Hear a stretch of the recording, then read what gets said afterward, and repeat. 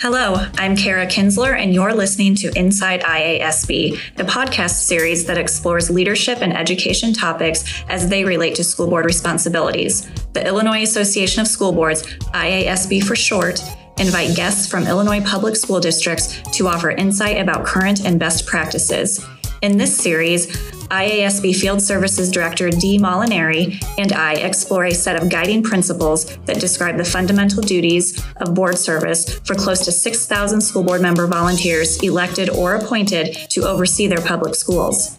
The Illinois Association of School Boards, which serves nearly 850 boards of education, call these the foundational principles of effective governance. We will unpack each of the 6 principles to help listeners understand what they mean, their significance in the oversight role of the school board, and how they are actually put to work in a functioning school board.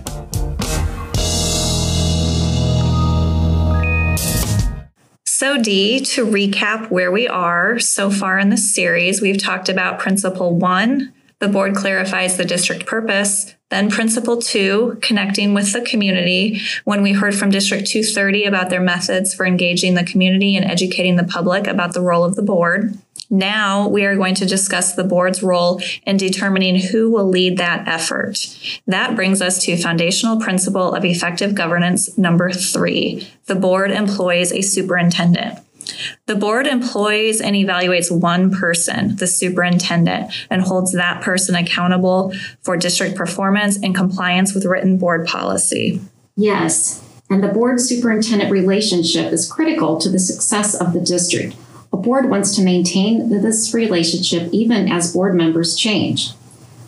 We spoke with Community Unit School District 300 Superintendent Susan Harkin and Board President David Scarpino. President Scarpino talked about their board's process for evaluating the superintendent. This can be challenging for boards as they are trying to maintain a positive relationship. Let's listen to him explain the board's evaluation process and how board members and Superintendent Harkin approach questions and share feedback. We have a document that was approved quite a while ago, and each board member will be receiving that. I'll send it out probably, this is October, probably in December or January, and I'll send it out to all the board members. And we have quantitative and qualitative data that we are looking at. And each board member evaluates the superintendent, and then they submit their evaluation to me, and then I will compile all of the data, all of the comments, everything. And then I will send that finalized document to the board members, ask them if anybody wants to review anything, anyone has any questions.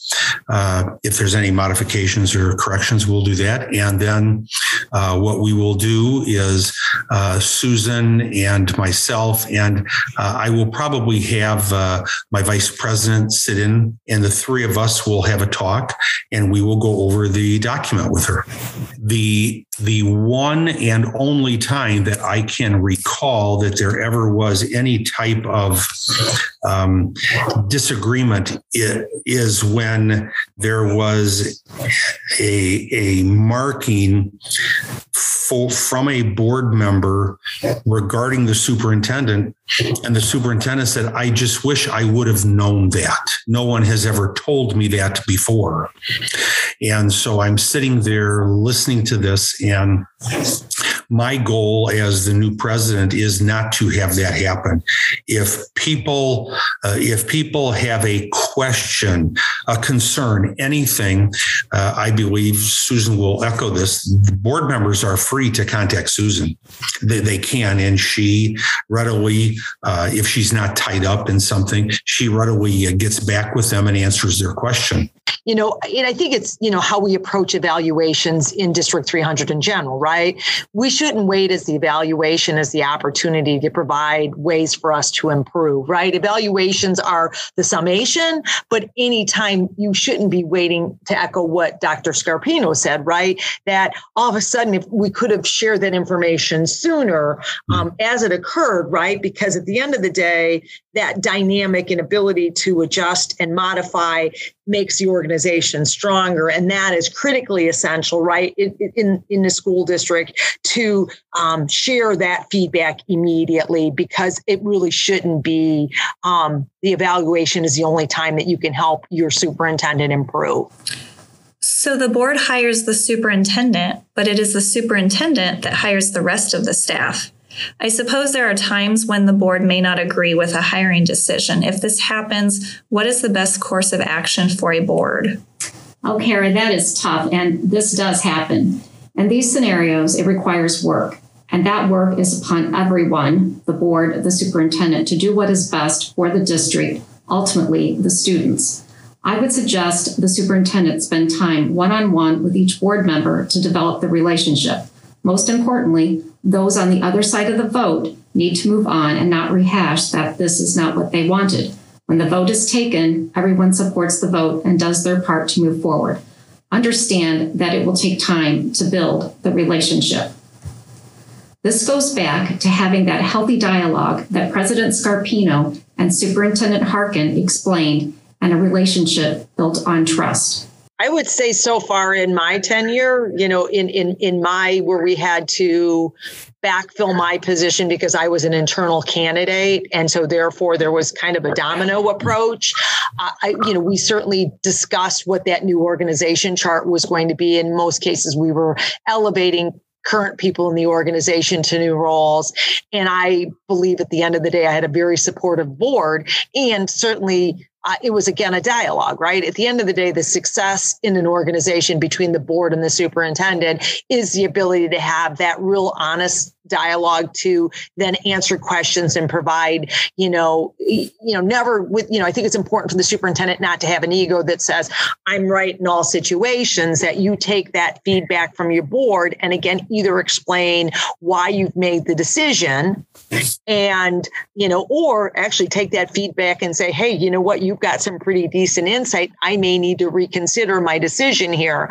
And so I will say, as we went through the reorganization of District 300, as I was promoted into this role, I believe we had multiple times that the board provided their own, asked questions, provided guidance and insight. And I think that only created the opportunity to create an even more solid team to move forward with what direction the board wants to go into. The one thing that is paramount, and it's one word, and that word is trust. The seven of us trust Susan. We do, implicitly. She is the individual. She's the head of our organization. And I respect Susan. I respect her work ethic. I respect her as a person. And so do my fellow board members. And that is something that I would hope that all boards of education could say about their superintendent. Communication protocols are important. Areas that can be addressed in protocols are how often does the superintendent provide the board with an update, or how do board members ask agenda questions?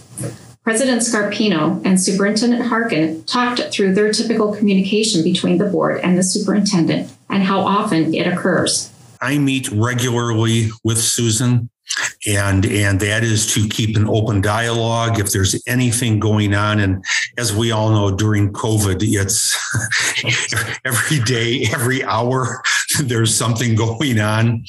And so Susan keeps me apprised of everything. She also sends out weekly messages to the Board of Education, alerting us and informing us on a wide variety of matters. And at any time, if there is a question, I can say confidently, all board members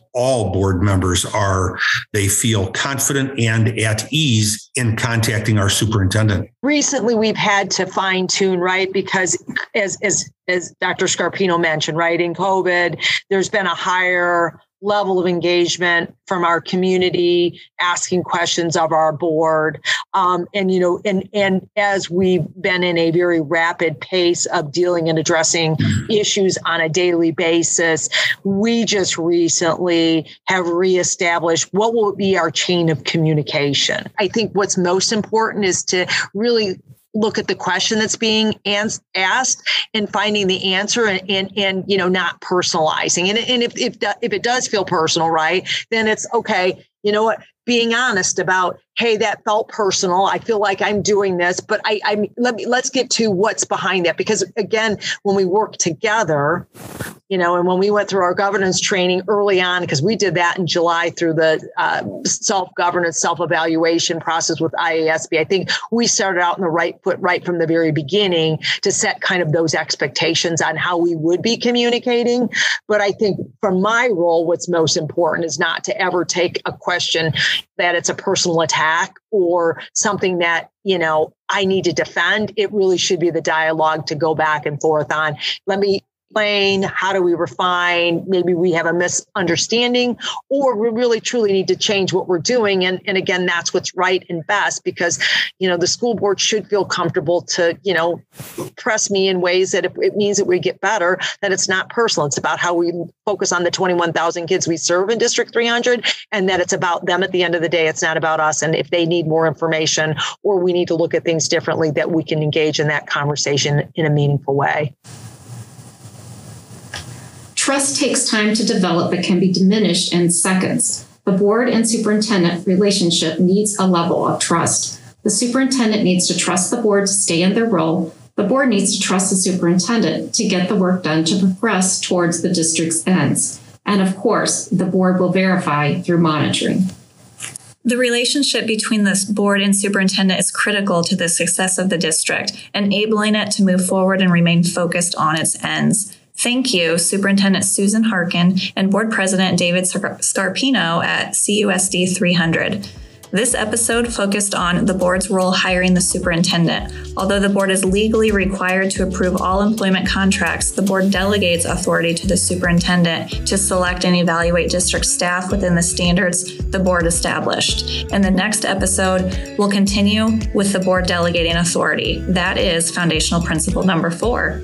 And we'll share insight from Fieldcrest CUSD 6. All of this and more on the next episode of Inside IASB. Thanks for listening. Please share and follow Inside IASB podcast episodes available at www.iasb.com/podcast. We welcome listener feedback.